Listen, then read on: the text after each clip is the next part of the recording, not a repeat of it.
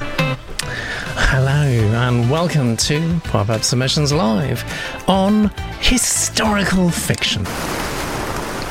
It's a huge mega genre encompassing historical fantasy, alternative history, historical crime and mystery, and of course, historical romance. The past is a gold mine for creative writing minds looking for settings, events, and characters to embellish their own original tales, but historical fiction is something more than that too. A poet once said, and top marks if you can tell me who in the chat room, those who cannot remember the past are condemned to repeat it. And in these strange days, it's sometimes good, I think, to look backwards in order to see what may be just around the next corner. Here to help me today are three guests, that's right, buy two, get one free, who are very well known and well loved by our regular viewers from Yorkshire.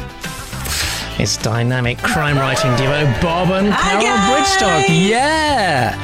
And from deepest Spain, the totally amazing Annie Summerlee. So, this is, we're streaming live now all over the place. Actually got an extra destination. This is how you take part if you're watching us live.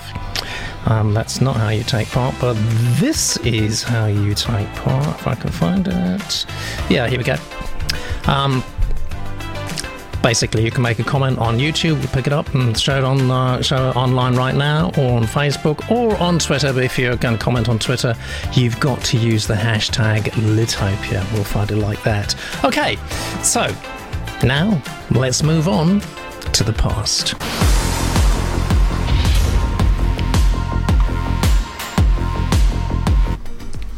And here we go. Our first blurb of the day comes from Ben. Hello, Ben. Ooh, you're with us live, which is fantastic. We love that. Very, very good to have you along live. And this is historical crime, and it's called A Smooth-Faced Rogue. All about a literary agent, I think. No, it's not.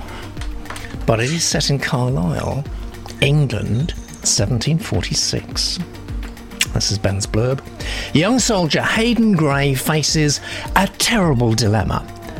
Risk being hanged unjustly for the murder of a vicious sergeant, or produce an alibi and wreck the deception that offers protection from her past.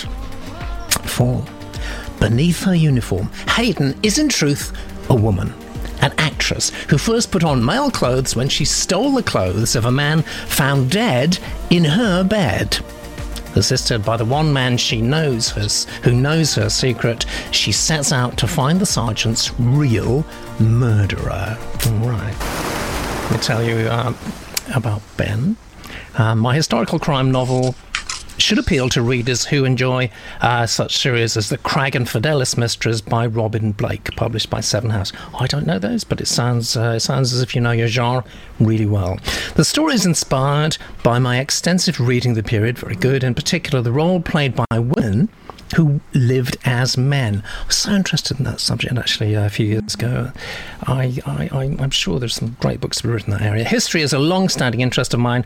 I've worked as a museum curator and in the digitisation of library collections, and I'm currently a reviews editor for Historic Novels Review. I have to admit, I haven't heard of it, but I'm definitely going to research it now.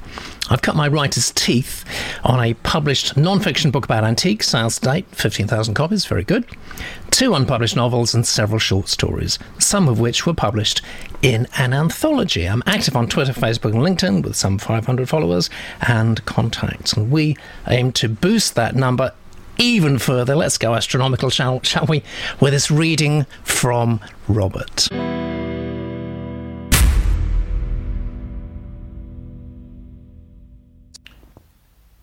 A Smooth-Faced Rogue by Ben. Read by Robert.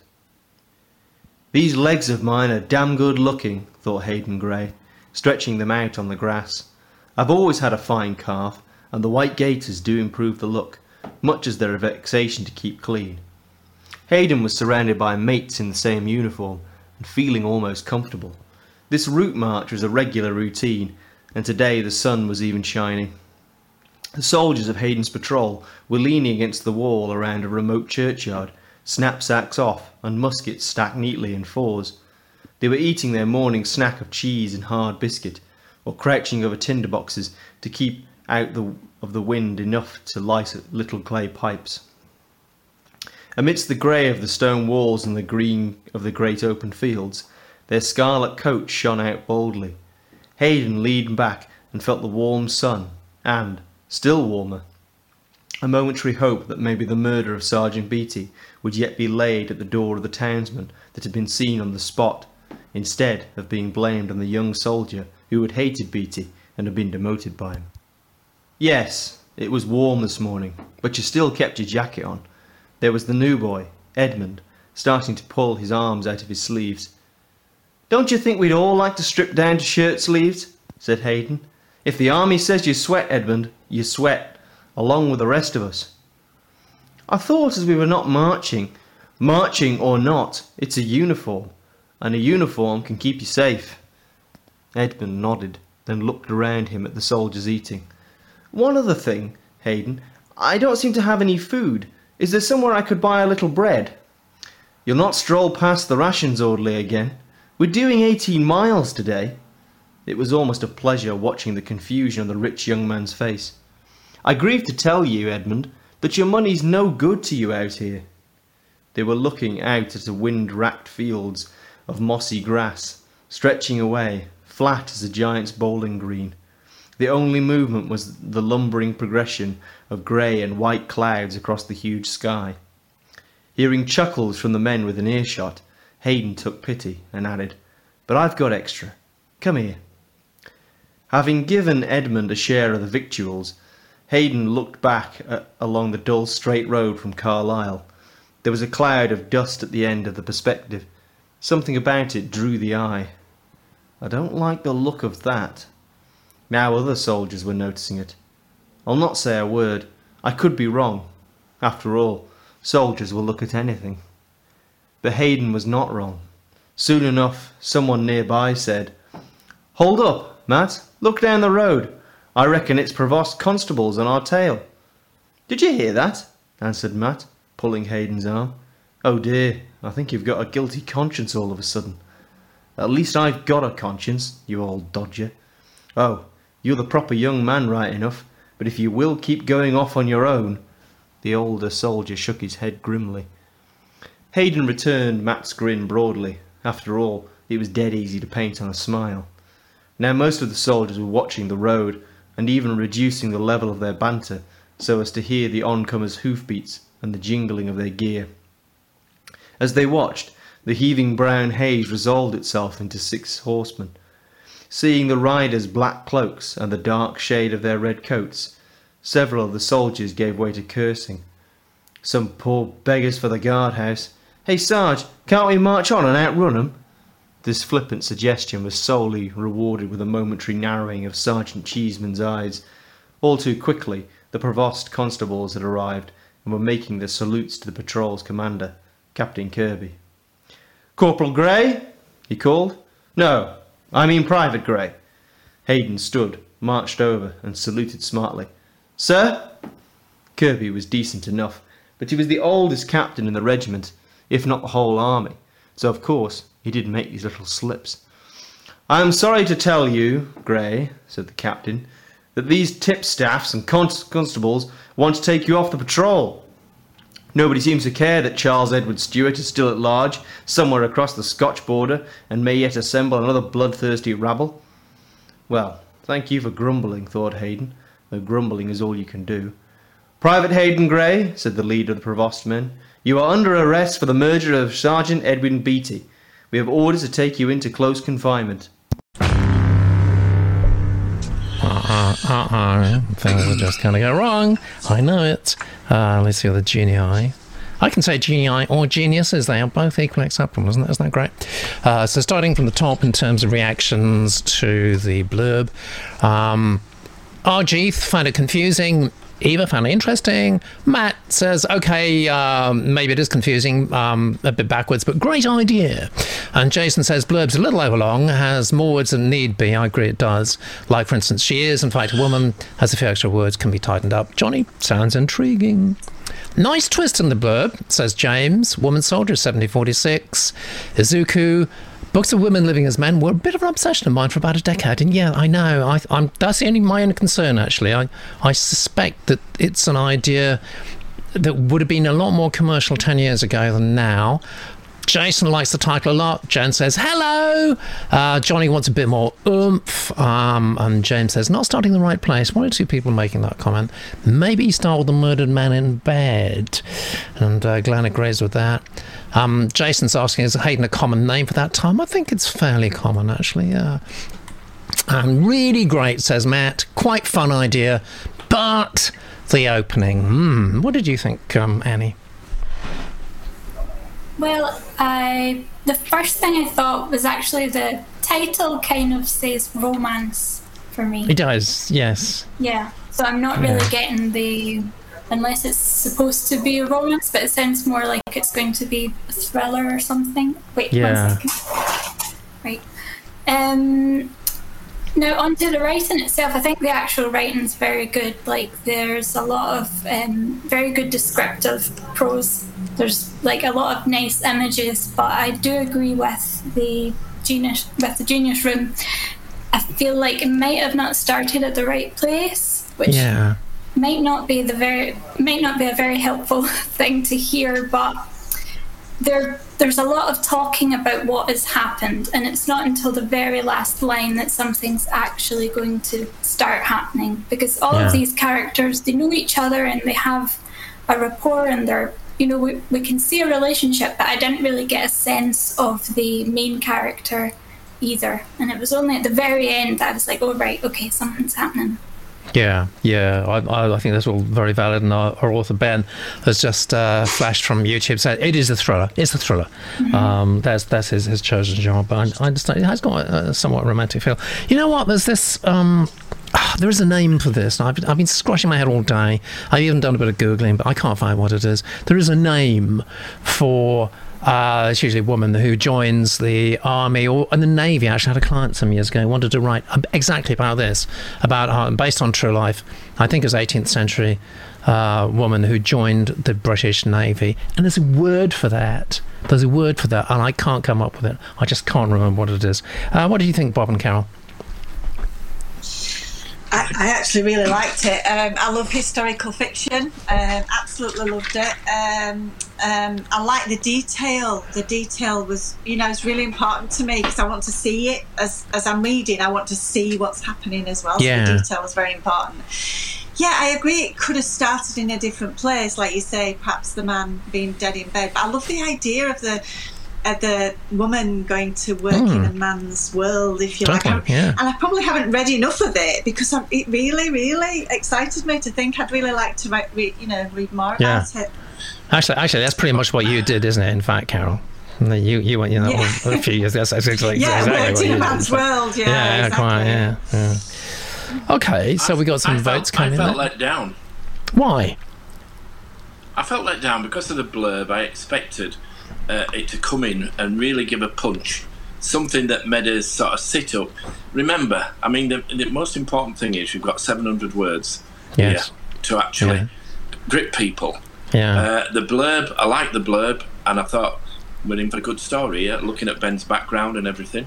Yes. And it seemed a little bit flat to me. Yes. It didn't seem to move anywhere, and I agree with some of the other comments online. I'd have liked it to start with perhaps the body in the bed, or the panic of finding the dead man there. And what happens, just to move absolutely. At quicker pace. So, unlike Carol, we'll disagree on this one. But I loved it, Ben. Oh dear, I hope we haven't started anything here. I mean, you were doing so well as a writing duo, and and then they appeared on pop-ups, and it was that moment. Oh no. It's been ongoing for about 30 years now. That's my fault. But no, I mean, the writing's there. I think, like we always say, sometimes to flip it or start it, revisit it, look at it, to catch the publisher's eye. I mean, because to me, that's been picked up. The geniuses are saying that as well. Actually, it's not. It's no. People are trying to come up with the right word. It's not that. Matt says, I think Matt sums it up, actually, just what you've been saying there, Bob. If it's a thriller, it should be thrilling from the first sentence. Don't slow walkers in.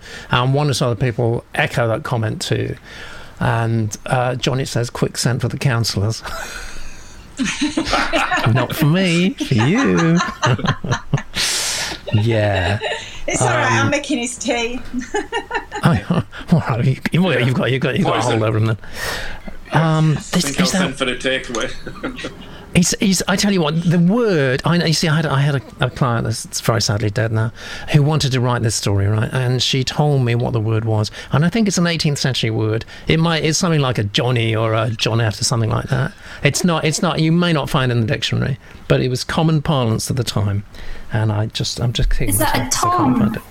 I don't know. I don't think it was. I don't think so. It was a bit longer than that. There's a book that I read where the main characters dress as men to perform on stage, and I think that's what they called them. Okay. Toms. Well, I don't think it's that. But anyway, it's one of those things will come up at some point. Thank you very much, everyone, all three special guests, and thank you, Jeannie.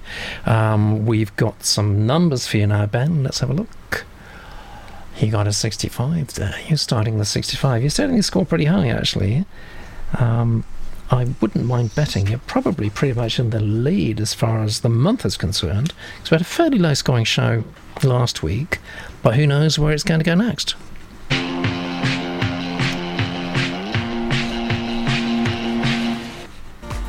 Well, I know, actually. I know. We're going to Pete. Hello, Pete. Historical fiction again. The Longest Spring. The Longest Spring. March 1916. Second Lieutenant Alex Ryan is excited to join his battalion in the frontline trenches of northern France. But excitement turns to horror when he accidentally kills his commanding officer. His mentor, the famous war hero Captain Eden, convinces Alex that he'll be shot unless they cover up his terrible mistake. But Eden has secrets too. And when a boy soldier sees something that could destroy Eden's reputation, the cost of keeping secrets becomes more than Alex could imagine. And this is about Pete.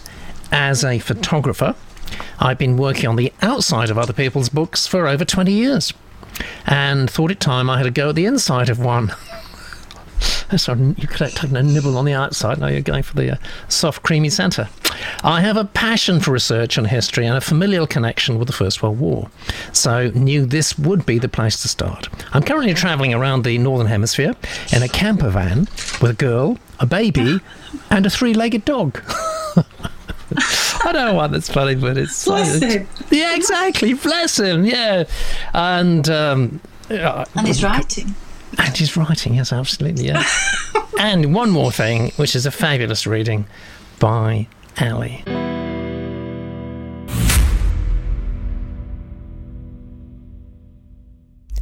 The Longest Spring by Pete, read by Alison. Dawn, 30th of June, 1916. He's killed a lot of men this morning, but this one, if he does it, will be so much harder. He knows this one. He knows those hands, swollen now and dark with cuts, but he can still remember how they held a pen or a cup of tea. That bruised mouth, creased with dried blood, still holds the remnant of a smile that he's once courted. He reaches out to touch the mouth, to wipe the blood, but stops himself. He mustn't wake them. He looks at the clouds above the sandbanks, warmed and made plump by a hint of dawn. It will be light soon. If he does it, he must do it quickly. He must be sure.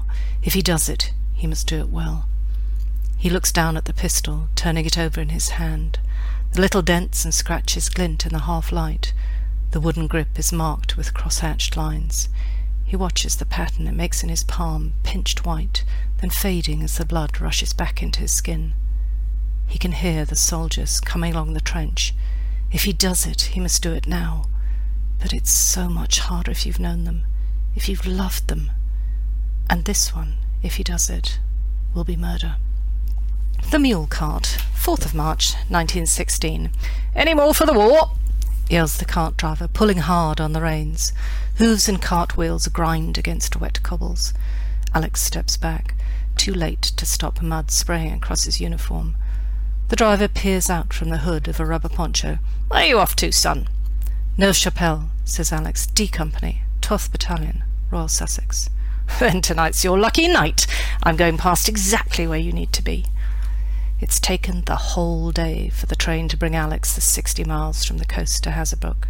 He's supposed to find his own way to the regiment from here, but he's been outside the station, up and down the line of transport vehicles, covered supply lorries, officers' motor cars, and nothing is going in his direction. It's dark now, and raining so hard he feels like he has to take deep breaths just to reach the air between the water. He's soaked and cold. He hoped there would be something a bit more comfortable than an open mule cart, something covered at least. "There's nothing else going up that far tonight, son," says the driver, seeing Alex's expression. "Go on, throw your valise in the back there." He jabs his thumb towards a pile of wooden crates in the cart behind him. "Just mind them bombs." Alex doesn't move. The driver laughs. "I'm joking with you, son. Those are tins of stew. Climb up." Alex carefully places his valise in the back of the cart, making sure he doesn't touch the crates. Then he climbs up and sits on a bench next to the driver. "Don't ever eat that stew," says the driver, hunching over and snapping the reins. "That's McConaughey stew in them tins. Eat your boots if you have to, but never that stew." The mules ease out into the flow of traffic and plod along the muddy road. "Just come off the ship, have you?" "No, I've been training in a tap for the last 2 weeks." The driver stares. He wears an eye patch. The good eye glimmers like a wet billiard ball. "Training for what? How to shave?" "Officer training, actually," says Alex, lifting his chin and feeling for the epaulette on his greatcoat. "Second lieutenant." The driver whistles and clicks his tongue as the mules, heads down, ears flicking, wet backs like black treacle, plod through the town. Slowly the red brick houses make way for flat open fields and rows of poplar trees swaying and hissing in the darkness. On the horizon, occasional blossoms of light, hazy behind the rain, hint at low rolling hills and woods that remind Alex of the South Downs. He thought everything would be more French, more foreign. The driver glances at Alex. "How old are you, sir, if you don't mind my asking?" "I've just turned 20, says Alex, although he doesn't see what that has to do with anything. Thank you, Ali. Lots of appreciative comments for your reading. Seemed to go particularly well with that submission. And I'm actually scanning the Genius Room now to find any negative comments at all. I'm not finding any, actually. Except Galadriel, who is busy breaking the internet now. I don't know exactly what she's doing, but there are issues there with the voting, I think, with Galadriel's voting. I love the start, Glenn. Matt, great opening. Mel, powerful opening. Izuku, confident writing at its finest. Ooh, exquisite. Competent prose, Galadriel. Matt, good point. All kind of voices here, but is it Ali or the writing? I think both. I think it is, yeah. Johnny, lovely stuff. RG as a whole, I'm not keen on present tense, though. This writer is managing it competently. And Sarah says, great sensory details. And Jason says, agreed, Sarah, I am totally pulled in. Authentic stuff, says Eva. So I don't think... I love to hate that he left us on the edge of a murder, said Matt. So I'm not finding any negativity there at all. Bob and Carol.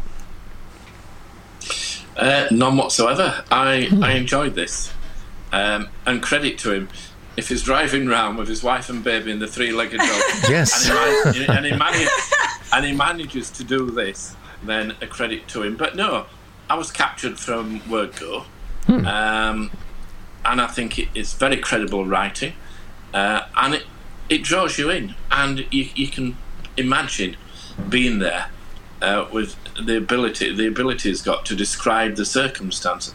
I love the eye that shines like a wet billiard ball, and the comments like this. But for me, I'd read more of this. Yeah, definitely on point. Yeah, definitely loved it.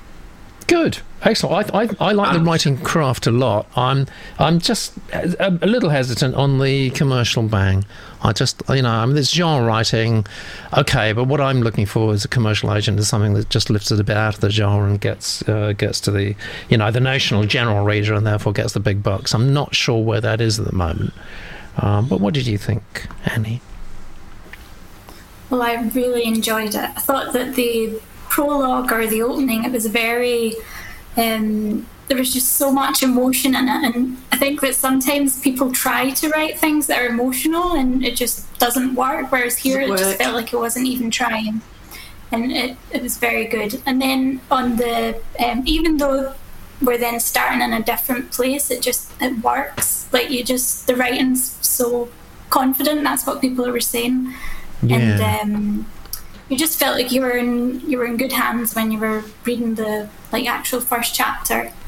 And I really liked it. I liked that there was some humour in it as well. And I mean, it's not something that I usually read, but I would definitely read on.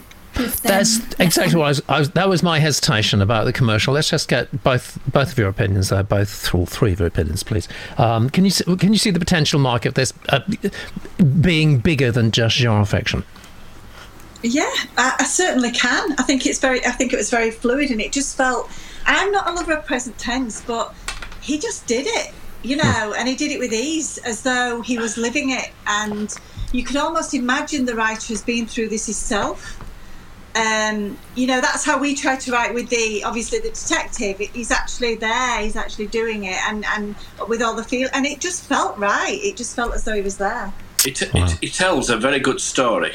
It's historical, and I think the marketplace will love it, and it'll come through the market purely because of the way it tells the story. And I think a lot of people would get behind it. So a lot of people would, I'm sure, have a dabble and buy this. Wow, I mean, look, guys. I mean, normally we find the weaknesses and we find the shortcomings and we talk about those, but I don't think we've said anything negative. In fact, I've been the slight naysayer here because what agents look for is easy money. That's what they like, money that comes in without having to get out of bed. And it wasn't me who said that. Another agent said that to me once, and that's true. But my goodness, let's look at the numbers. Wow, Pete.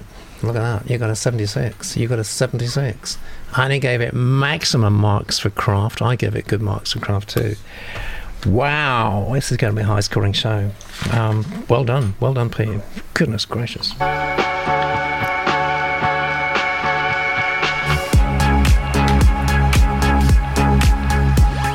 Now we're going to catch up with Bob and Carol. And as is our wont, sometimes we have kind of a book of the week, and this week is theirs.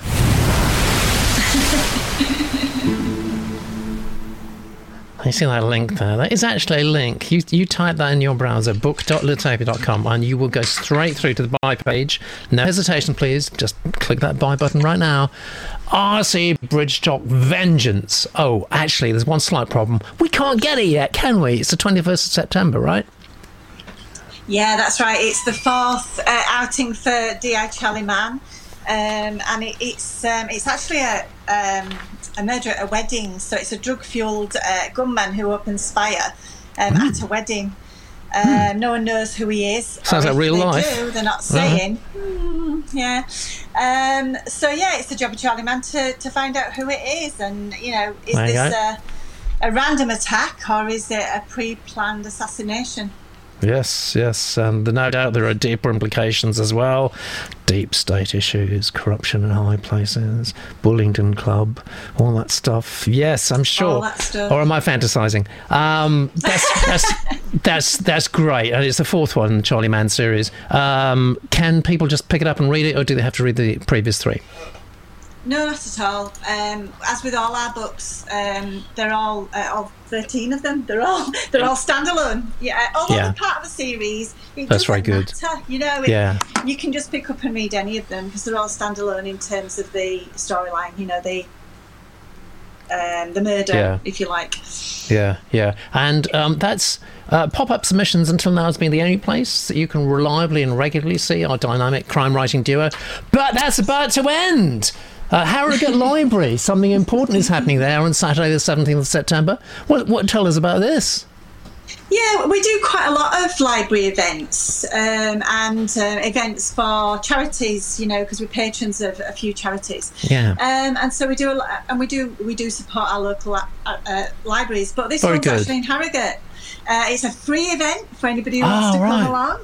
It's in the north, whereas a lot of events, obviously, for obvious reasons, are where you are, Pete. In the south, and so it should be a really good event. We've also got somebody coming along to speak about narration as well, and how audiobooks are narrated. Yes, if I can say it. So brilliant. So it's it should be a really good event. Absolutely. So that's 17th of September. It's a Saturday. It's 12:30, and it's free. So we haven't got a link for you, I'm afraid, but we have got this link. book.lotopia.com, and you can pre-order there. How nice. And hopefully even nicer is submission number 3 today from Paolo. It's literary historical fiction. L word always gives me slight concern, but let's see. And it's called Scary Catty. I want to say Scarletti, but no, it's Scary Catty. And this is Paolo's blurb. Julian Scaricatti's idyllic Bahamas life is wrenched apart when his duplicitous parents abandon him at an English boarding school. Then disappear without a trace. He deals with the trauma through violence, theft and arson. Of course, that's how public school boys do. With an emphasis on laundered money. But when the funds run out, Julian is propelled into a harrowing escape to save himself and his girlfriend. He must confront enemies, find allies, and unravel the mystery of why his parents deserted him. All right. So, about Paolo, I work for a rare disease company that helps children overcome growth disorders. I've never come across anyone who's done that before. I've completed so many writing classes here. I can't read them all, actually, but you've definitely been around. And what does that say? It says you're really committed, actually. That's very important. My graduate curriculum at ASU included writing courses on humour, travel, food, memoir and film. I'm a burned-out tennis player. I don't know about you don't need to be self-critical when you're telling, agents and publishers about yourself. You don't need to do that burned out. Probably just, I don't know, what goes first for tennis players? It's usually the knees, isn't it? I was going to the balls, but it's the knees.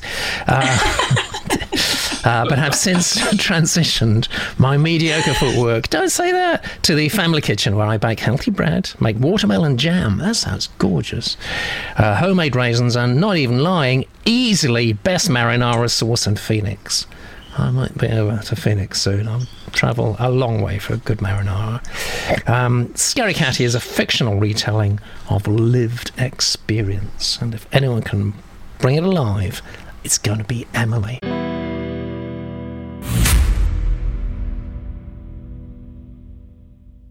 Scaricatti by Paolo, read by Emily.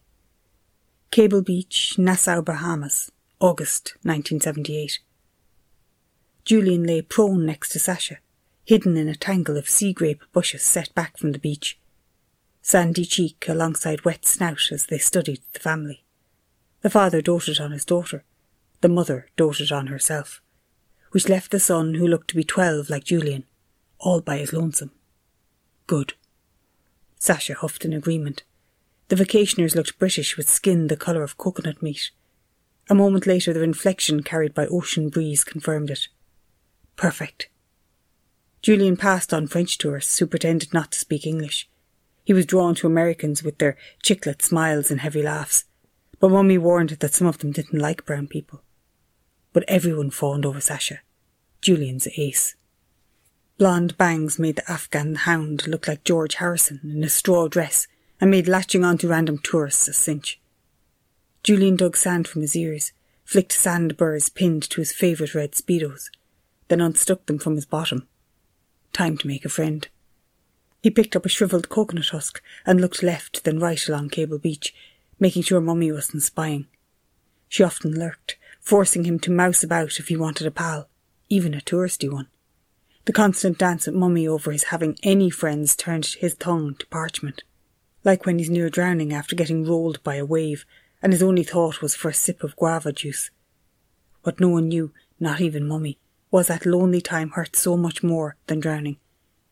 He breathed deep, tossed the husk toward the boy, and whispered, "Go!" Sasha bounded, dutiful as ever. Julian darted after his dog, recruitment on his mind. He plopped on his haunches in front of the boy, draped an arm around Sasha and smiled like an Aquafresh ad. "Hi, wanna see an iguana?" The boy fidgeted, swung pudgy cheeks towards his mother, roasting on a towel. She turned, pink peeked from her untied bikini top. Julian didn't ogle, not today. She blinked at Julian, tilted her head and smiled at Sasha, then said to her son, "Go ahead, dear." "Everything all right?" the father called from the surf. He dipped his daughter in the water like a baby turtle, while her diaper ballooned. Julian needed to move fast. The family reeked of Coppertone, would turn into boiled lobsters in a few hours, and then cocoon themselves in the casino, never to see Bahamian sun their entire vacation. And Julian would have no one to hang out with this week. He fingered loose a leech on Sasha's leg while he sold the iguana adventure.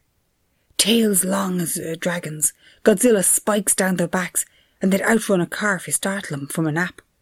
The boy leaned in, eyes bulging. Julian closed him. "They're not far. Come on, I'll take you." "Julian?" "Mummy. Crap." A minute later and he'd slip into the bush with his new buddy. No one the wiser. He bit his lip. Here comes another stern talking to about getting chummy with just about anyone. "Julian, vieni qui." He winced at hearing Italian. Mummy was serious. She strode towards him in one of her handmade outfits. He sprung to his feet, raced to his mother. "Hi, Mummy, they cornered me. Kept asking, about the fish market." Julian rolled his eyes. "They're so chatty, especially the boy. I couldn't get away." "Never mind them." She flicked a hand at the family, combed fingers through his hair. "Listen, love, I've a surprise. We're leaving on vacation." "Vacation?" Julian glanced at the boy. "But I—" "Quickly, Julian." Her palm nudged his shoulder. "Babbo's waiting. We're catching the last flight." "Mummy, Sasha—" "I'll take care of Sasha.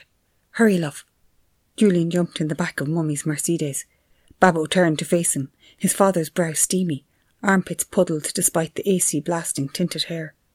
He handed Julian jeans, shirt and a jacket, but no underwear. Babbo pulled an all-nighter at the hated roulette wheel, but he looked like he played 5 sets at the hotel tennis courts. Mummy tossed her fur onto Julian's lap, slammed the passenger door, and threw her hands in the air. Thank you, Emily. And thank you, Paolo, too. Just look at the Genius Room here. So, unlikable main characters, all right. So, do we like unlikable main characters? Zuko is very cool with unlikable main characters. It's much more satisfying when I come to like them, or invest them. I think so. A lot of the very, very successful, commercially successful main characters are not necessarily likable people. And RG, don't like the opening paragraph. Some inspired description, says Galadriel. I agree with that, and I'm actually giving good marks to the writing here. Q detailed the diaper, Mal, Eva, realistic descriptions, and Eva also says, of course, we've got so many polymaths here. That's why they call the Genius Room. Eva says the conventional meaning in Italian of scaricati is dumped. Very interesting. Thank you, Eva. Johnny, and this rings so true for me, actually. Because one of the first things that agents or publishers try to do is where does this sit? How where's the market for this? Where do we physically put the book? But where is the market? And Johnny says, I'm struggling to conflate 1978 with historical, but it might come later. Then again, it is 40 years ago. Wow, yeah. What do you think, Annie? Well, I was a bit concerned about the dog at the very end there, because they're getting on this plane and you don't know what's going to happen to the dog. No. So about it being historical fiction, I'm not sure, because this is him as a child, so that's how I understood it. It's him as a wee boy. So if this is in 78. And then the rest of it's going to take place, I don't know. I mean, it could be... I don't think it would... especially when you think of historical fiction, you also think of a specific event or like the setting in itself, and there doesn't seem to be anything in particular here that's related to something happening. Yeah. Like I can see it more as literary fiction, and Sensei's saying as well that some of it's based on things that have happened, but I'm getting the impression that it might be more personal experiences as opposed to like historical events. I think so. Yeah. I mean, if this is... Sorry, if this is totally personal, I mean, that gives it, a razor's edge as far as I'm concerned. Let me just point out, oh dear, where's it? Oh, I've lost it. A number of people saying, I'm not sure whether it's the right place to start. And, there's another comment there. There's another genius comment there. But I've just lost it for the moment. Let's see what Bob and Carol think. Yeah, I agree with the comments that Annie made, but also... is it the right place to start? We're on a beach. We suddenly have the escape, the leaving. But where else did we go? I got a little bit confused. Yeah, I'm not sure. I'm glad for the person explain what the title was. Being dumped. Yeah. But was it the right place to start? To me, this could be looking backward. When it was actually dumped, and where did it all begin, or what caused it? I'm just not sure. The writing was good, but I'm just not sure. The more it went on, the more I was waiting to find out something. But almost like we needed that inciting incident, like bang at the beginning. So we knew where we were going. It didn't grip me. Yeah. In simple terms, it confused me a little. Yeah. Yeah. Okay, so back to the Genius Room, and lots of very, just so perceptive comments here. Zuko, some of this is hard to follow, but I really do love Julian. All this tourist talk, I can see that. I agree, actually. I think there's the real flashes of good writing here. RG, too slow, is pretty much what Bob and Carol said. Too slow, losing me. Another story that started in the wrong place. Writer can clearly write, though. And this is what I was trying to find you from Emily, our narrator. Emily said, I thought this was really interesting, felt quite menacing. I'm picking that up too, so I'm seeing potential there. Matt, not sold. This is the right starting point. Glenn, trying to work out how old Julian is, and Jason, I'm not sure this is quite the best place to start either. Didn't get a sense of what's going on. And Barbara says, foreign chick me, because Barbara's slightly Swiss sometimes, is worried about the word conflate. I read cornflake. Fantastic. And Jen says fictionalized memoir. Can I just... Yeah. Sorry, can I just butt in? As for the title, when we wrote Killer Smile, we were going to call it Exodontia. All right.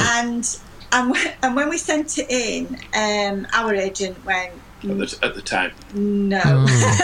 What does that mean? Yeah. And being a bookseller, it's like people would pass that. And I felt a little bit the same with this title, hence why we gave it the low score, because Killer Smile is much better. It's a great title, Killer Smile, isn't it? Did you guys come up with that? Yeah. Well, afterwards. Yeah. It's a great title. And it was we tried to be clever. A smile will get you noticed. Yeah. It could also get you killed. Yeah. But we tried to be clever in looking for something, but then who's going to know what Exodontia is? Exactly. Well, the Genius Room does. They're the only people. Oh, thank you. You're so clever, you guys. Our agent thought that it would be passed on the bookshelf, you see. So, that was my concern about the title. Something a bit more, simplified. Simplified. Totally. Says what it is. Yeah, Killer Smile is great. Absolutely. I would pick up a book called Killer Smile. It's brilliant. For what it's worth, Paolo, you gave me Paul Bowles sort of a feeling there.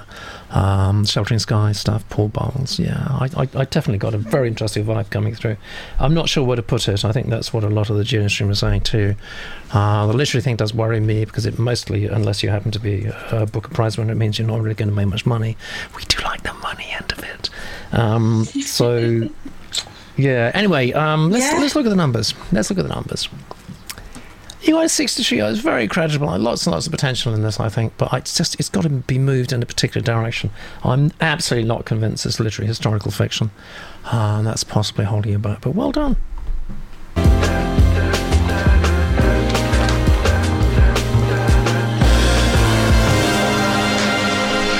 This is a good scoring show. What's going on? What's going on? What are you doing? You're shrieking. I'm stealing Carol's wine. All right, fine. Okay. Stealing my wine. Oh no, it's outrageous. That's outrageous. Hello, Claire. I can't wait either. Thank you for being with us. It's so nice when our authors join us live. And this is from Claire. Historical fiction, crime fiction. Right up Bob and Carol Street. Right up that street. Rabbits and Crows, it's called. Rabbits and Crows. And here's Claire's blurb. If you can't trust your own eyes, how can you hope to find the truth?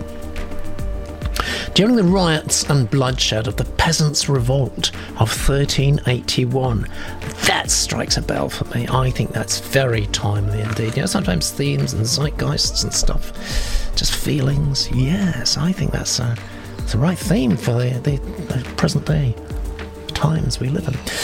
During the riots and bloodshed of the Peasants' Revolt of 1381, a short-sighted woman witnesses her sister's murder.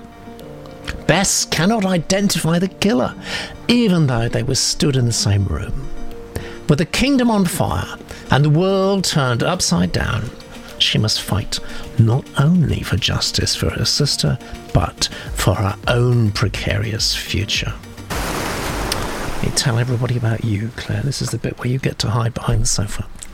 I have a degree in ancient and medieval history from the University of Birmingham, and a lifelong interest in the medieval period. I live in St Albans. Oh, right, okay, so Peasants' Revolt, all the way down there, Norfolk, Suffolk, Herts and so on, yeah. Wat Tyler, where this novel is set. I was inspired to write this book when I realised how rarely short-sighted people like myself are portrayed in historical fiction, and the negative ways in which they are sometimes described when they do appear. I've worked in the publishing industry for over 6 years, and I'm currently employed at Hachette Children's Group. Hello, Hachette. Everyone's watching from that. You're an insider, are you? Okay, right. Extra high marks for insiders. And extra special reading for you from Mel.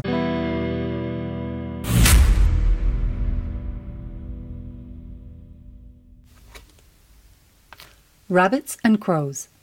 Written by Claire. Read by Mel. Chapter 1. I know, as soon as I step through the gate, that I should turn around and go back. Something is wrong. On any normal morning, the Cross Market Square would be packed to bursting with stalls. They would shade the ground with their awnings and fill the air with the clamour of vendors setting up their wares.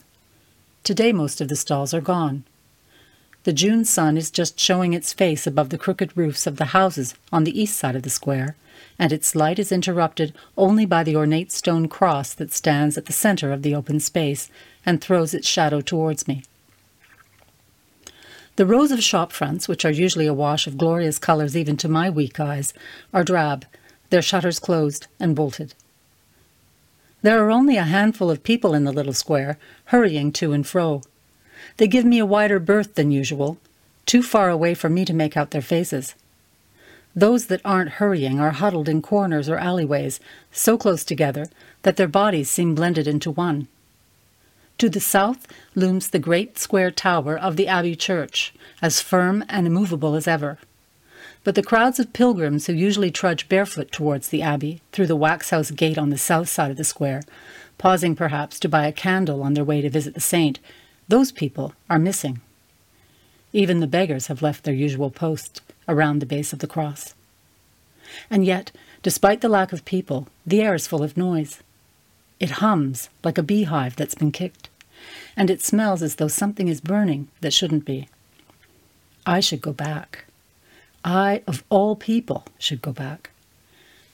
I turn around, fully planning to return, but as I do, the gate swings open again and disgorges a party of people and horses. I recognize them by the colour of their surcoats and the sound of their voices as our guests, a group of merchants no doubt setting out on the next stage of their journey. I step to one side to let them pass. In that small space of time, my resolution to return wavers. What will Alison say when I can't even manage the simple task of collecting the bread from the bakery? I shake my head, take a deep breath, and clutch my basket to my chest as I step out from the gateway. I leave the little square and head north, along French Row. I shuffle my feet forwards as I walk, so that I won't trip over any unseen obstacles.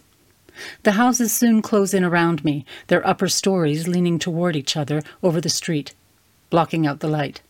I'm heading towards the main marketplace, the large triangle of open space lined with shops that sits just north of our little square. As I walk, I plan my route in my head. The baker is on the opposite side of the market. I can cut straight across. The bread is already paid for. I only need to collect it. Then I can return home, back to the fleur-de-lis and safety.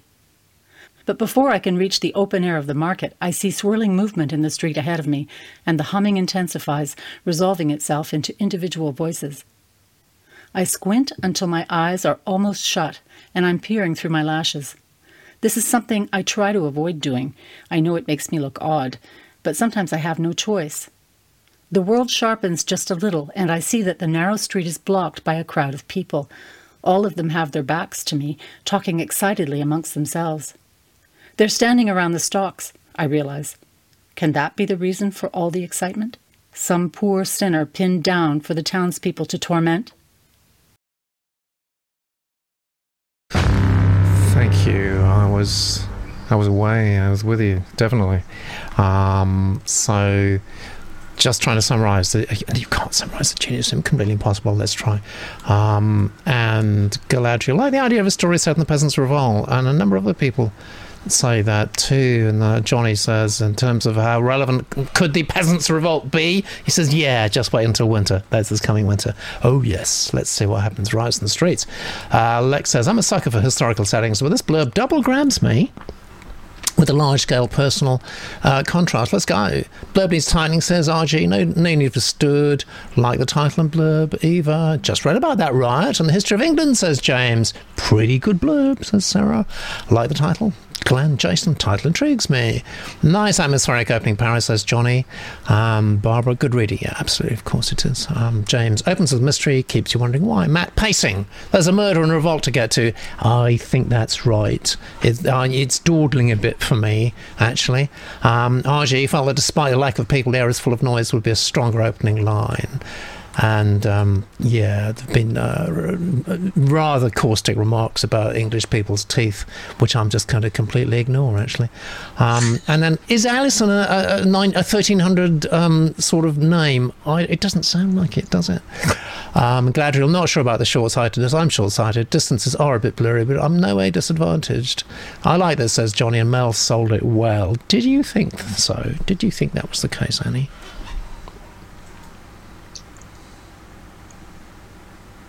Hello. Right. I was muted. Okay. Well, I don't know who muted you. No one in their right mind would mute Annie. I muted myself. Oh, you did? Oh my God, that's even worse. All right. I'm still paranoid, even though I'm not next to the window, but I'm still worried that it's going to get really noisy. Oh yeah, those bikers who like to come on the show live. Yeah, it doesn't matter. It's fine. Yeah, we're cool. I think you can probably tell from my scores, but I love this.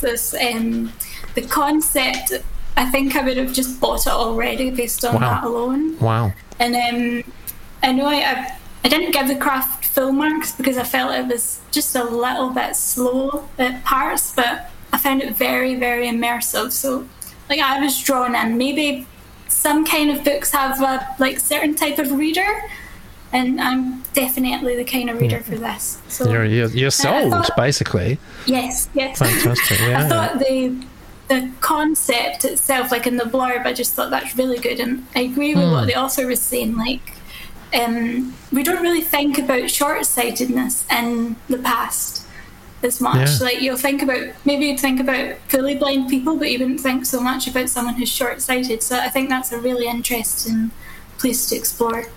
It totally is, isn't it? Yeah. Let's come back to the Genius Room, because lots and lots of comments still in the Genius Room, flowing in, actually. Jason's got quite a long one. You probably can't read it because it says more. And anyone who's actually posting more than a sentence or two, just split it into 2 comments, because otherwise we have to compress the type and it's completely unreadable. But Jason says, I'm unclear about how short-sighted she is. You have these clues like she has to shuffle, but I'm short-sighted. Not so much I have to worry about whether or not I fall over on something. That's what we would today call legal blindness, right? So if so, then how could she notice so many things? And Emily says, I'm very short-sighted. Definitely resonated with the feeling of disorientation from being unable to see or dangers ahead. And Jason said, name Alison would have come from Alice's son. Alice's son, of course, meaning that Alice likely had no husband. Wow. And Izuku, right, if I didn't have my contacts, I'd probably bumble around the same as I do now, but for actual reason. And what do we think about it, RC? I'm going to disagree. All right. Well, that's what we like. That's why we like you on the show. Me and historical fiction, I absolutely love it. I'm with you, Annie. It's the right time and place, and we're patrons for the Society of the Blind, and so there's obviously all different degrees of short-sightedness, etc. And so, I absolutely loved it. I think we've got a 2-pronged effect there, because we've got the love of history, and you can tell that comes through in a voice, and you've also got it's so, you're so unusual that you're getting the short-sighted and not the fully blind. That's so interesting for me, and I think that this has got great potential, yes. Fantastic. I love the title. Do you agree, Bob? This is the crucial question now. This is what we all want to hear. Do you agree? It was well written. The idea is good. It just was a little bit slow to me. I wanted it to move. I'm one of these people that want things to move quickly. He likes action. Yeah, and I love the title. I love the idea behind it. And it's there. We knew a lot about the village, and I'm thinking, well, we know what's not going to happen. Just please get on with it. How many pages? We go back to what I said at the beginning of the programme. You've got 700 words here to entice, grip people that are reading it. And whilst they might like it, and they might like a lot of others, it's got to take a step above. So I'd like to see something a little in there that's give it that more of a spark. So for me, it was a stroll into something rather than wow. Yes. Now we can. I think you're right. I need more bite. I need more bite and engagement, definitely, to begin with. But everything else I agree with. And there's a little bit of a marital advice for you, Bob, in the Genius Room from Johnny. He says, I hope there's a good takeaway nearby, Bob. Exactly, Johnny. Exactly. Johnny, the answer to that, I've tried them and they won't have her. Oh dear. Hey, oh no. Have we got time for a little bit of a short story? What with the eyesight one? I think we have to. Right. Very quickly. A court case. We're talking about eyesight and things. A true story. Many years ago, we have a witness that sees this man leaving the scenes of a very violent attack on a woman in the early hours of the morning. He describes the man. The man is arrested. He identifies him. Back in the day, it was an identification parade. He goes to court, and unbeknown to the prosecution, the man had 2 eye operations because he was born almost blind. But now he had perhaps 30% vision.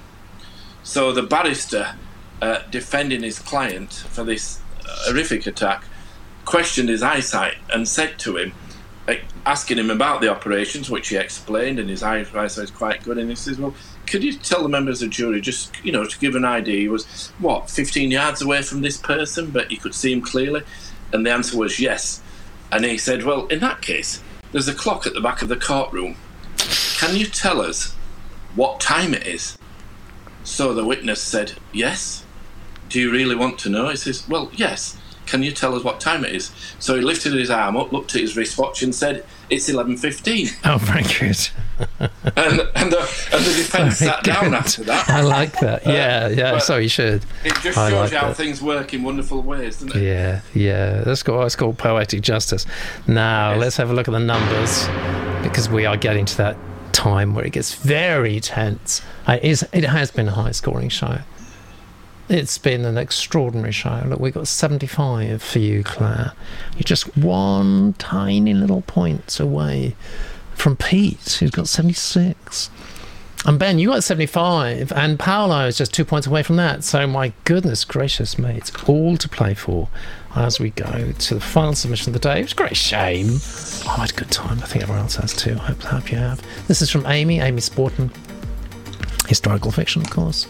And there's a title to conjure with, isn't it? All at Once and Out of Order. All at Once and Out of Order.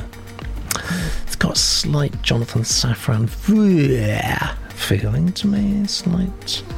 I never know how to pronounce that name. Befoa? Fear? I don't know. Anyway. All at Once and Out of Order. And this is Amy's blurb. Zelda Methlede. I think that's how you say it. I'd say Zelda Methlede believes her promising art career is over. However, when a strange painting pulls her back in time to 1794, a new chapter of self-discovery, loss, longing and love begins. Zelda is taken in by siblings Yvette, the subject of the painting that brought her here, and Bertram, who promised to help her get home. The take-no-prisoners attitude that made her a successful artist in modern day is likely to get her thrown in bedlam in this repressive time. And Amy studied for a master's in social anthropology at Edinburgh and has worked as a filmmaker, editor and museum guide, and currently works at a newspaper. I write articles regularly for my blog, and that's... Oh, you should have given us the link in the submission. There's a space on the submission page for links, because then what we do is we put them all over the place then, and there's a QR code there, but it's not there, so it's DLO here .wordpress.com. And my work has been published online on Mixogymy, The Drizzle Review, Assemblage, and The C Word. You can't say that on YouTube. You can say the F word, apparently. They like that, but they don't like the C word for some strange reason. I currently volunteer to a literary magazine that aims to champion underrepresented writers, the Selkie, as an events officer. That's fantastic. And what's even more fantastic is this reading from Hannah.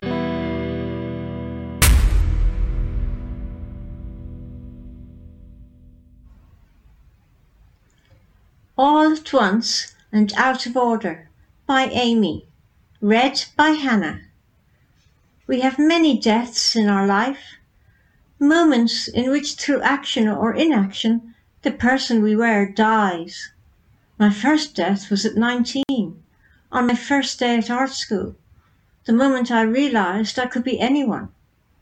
That was when Zelda Matilda, the illustrious artist who would shock the world with her controversial fourth plinth and swear on live TV before the watershed, was born. Second was at my first major show, Woman Abolished, when I realised how delicious outrage could be. The third swallowed the first two in a single mouthful. If the others were peacefully sleeping away in my sleep, the third was being struck by lightning.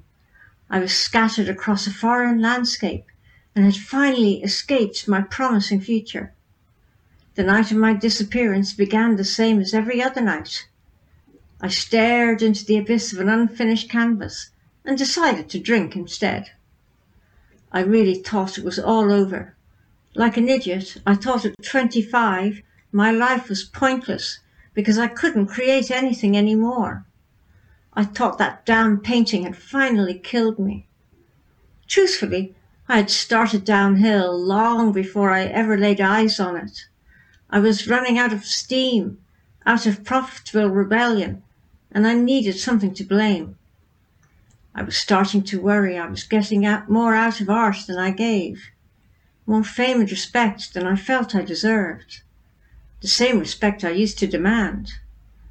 I thought I was tapping into a collective sigh of discontent at the injustices of the world. God, I was so naive. I felt guilty for taking the pain of others and feeling it myself, for taking what wasn't wholly mine and plastering it over a canvas.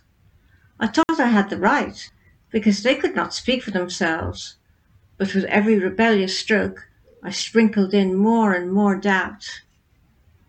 I found the painting at the back of a dusty antique shop off Charing Cross, one of those tiny places that just go back and back and back. I remember when I first saw it, I thought the composition a little dull, but then the subject was sort of cute. It was unsigned, which intrigued me. I couldn't understand anyone who didn't want their name in giant letters on everything they made. And it had been torn and repaired. It had to have meant something to someone. It had to have a story. I was obsessed with stories like that. The stories behind the stiffly posed Georgian family portraits and the stage scenes of fox hunts or myths reenacted by noblewomen. I relished the feeling of dousing the forgotten figures in neon paint and making some overused point about society. A touching scene of a woman and her children. The painting was ripe for my exploitation. It was less formal than most Georgian paintings, but unmistakably of the time. A dark dining room lit by candles that seemed to flicker in their ornate candelabras. 2 children around 5 or 6 in age. I liked how their clothes seemed to be made for adults and then shrunk to fit them. A forked yellow ribbon streaked out behind the little girl's chestnut curls like a dragon's tongue and made her seem as if she were about to take flight. Their faces were ruddy, their eyes wide, and their chubby hands reached towards one another with childish desperation. I swore I recognized something in the curve of the boy's smile and felt an overwhelming urge to stroke his cheek. I never thought of children outside of my work. They were an abstract concept to be played with, not anything personal. The piece that made my name, The March of the Child Free, told the world everything I need them to know.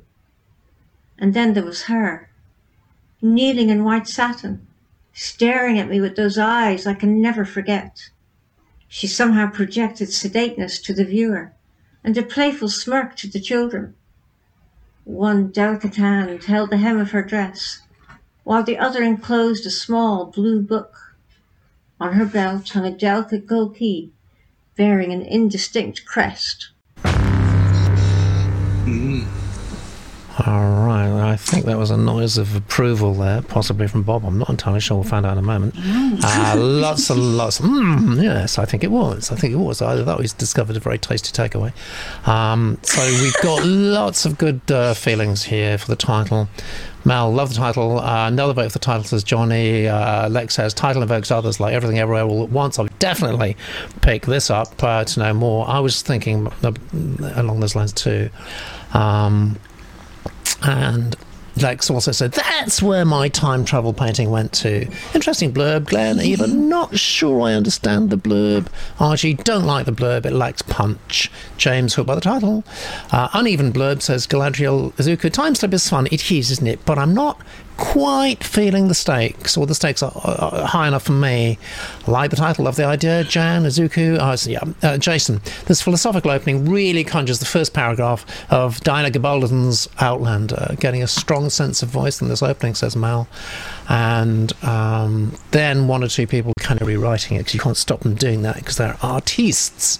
They're rewriting your opening there, Amy, which is all for free, so you might as well do it. Izuku says something that kind of sums up my total feeling, really. There is voice, yes, but this goes on too long. Too much telling, too much introspection. I felt there's a little bit too much introspection going on there.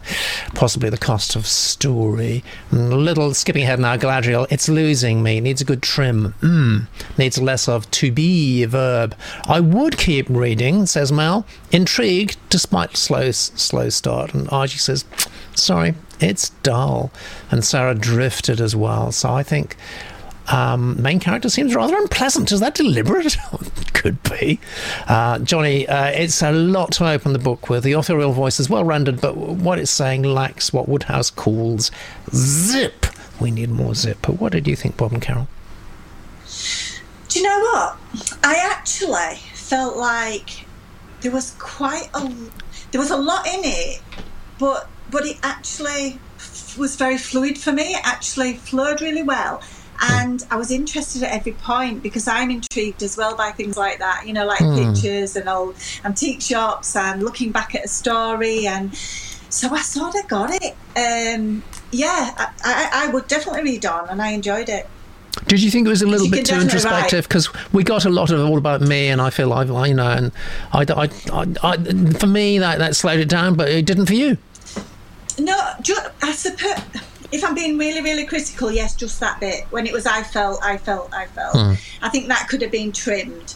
But in other areas, no, I didn't. For me, it actually explained things. And I understood how she felt. So, no, I really liked it. Fantastic. Well, let's see all this marital rift now and see what Bob thought. For the sake of being consistent. Again, for me, ideas there, the concept. I hear what people say about Diana Gabaldon's, you know, through the stones, etc. Yeah. I was waiting for that movement to just boost it a little bit, to inject more pace, and it just seemed to go on for me. So for me, like Carol, you know, Carol might have kept on reading. I'd have put it to one side and then tell me why I need to keep reading, Carol, if you're reading it. Because it just didn't grab me. The concept was fine, but it just really didn't take me forward. I wanted it to, but I wanted to. Yeah. I'm kind of in your camp on that, but let's see where you lie, Annie. Well, I think it has a lot of potential. So, like, out of some of the submissions that we've read today are just almost perfect, so you can't really say it's got potential or not. Whereas this one, even though there are things that aren't quite working, I think that it could be very, very good. I do agree in some aspects with the Genius Room on how much introspection's in the first chapter. I actually thought that I thought it was working against her, because in the second part of the chapter we still get a lot of that. We still get a lot of her as a person. I feel like that first paragraph just didn't really do anything. So there's one line that I think would be a good place to start, since other people have been... Yeah, go for it. We don't mind rewriting the author's hard work. Let's do it. So I thought that the line that that damn painting had finally killed me, I thought that would be a really good place to start. It's pretty good. It's pretty good, isn't it? Cut out what comes next and then just go straight to the part where I found the painting at the back of a dusty antique shop. Yeah. Because obviously, like, something in between that. But I think that that's... when she starts talking about the painting, that's when it came to life. And she's also, like, she's using elements of this painting to talk about how she feels about things, like children and everything. So it's not just all description, we're still getting character. And that's the one thing that is really, really strong here, is the character is very well developed. Like, you can really get the fact that she's an artist and everything. So... Yes, you can. I enjoyed that. Yes, I think you're absolutely right, and maybe I've gone a bit low on the craft. Actually, I think in retrospect, I probably would have raised that a bit after hearing you talk. But there we go. The die is cast, and the Genius Room. Yeah, Jan says, me too, Annie. Yeah, that's great. And they have devolved into, they're talking about butternut squashes or mashed potatoes. It's never a good sign when they start that. But Lex says the Genius Room has devolved into a stereotype-fueled food fight. My work here is done. I can just hear him chuckling away. Evil Lex there. Yeah, all right. So, gosh, we need to see the numbers now, don't we? 69. Another good score. Another good score. I feel a bit guilty because I'm possibly dragging that down a bit, actually. But you should feel very happy with that, Amy. But now let's look at the overall score. High-scoring show today. It's a bit low last week. Oh, my goodness gracious me. Has everyone done well? So every single writer today should feel really pleased with themselves, actually. Patted on the back, I think. You know, yeah, we've all said some... I mean, it's been a great show, actually. Bob, Carol, Annie, and the fantastic Genius Room. We've had a good time, and we've actually come up with a winner. Yeah.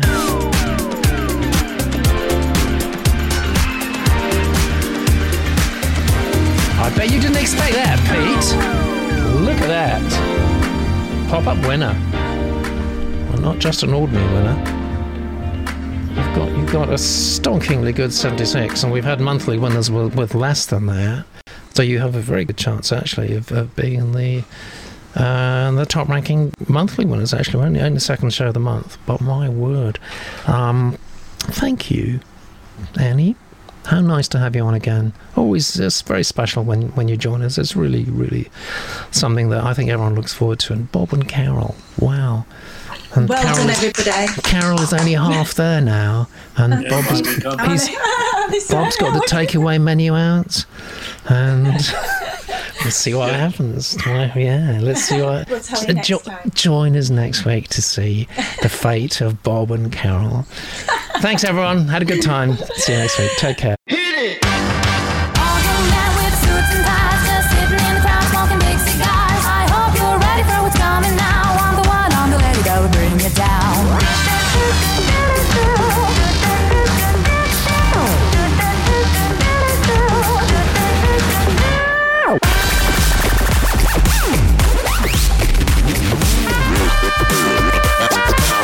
Are you ready?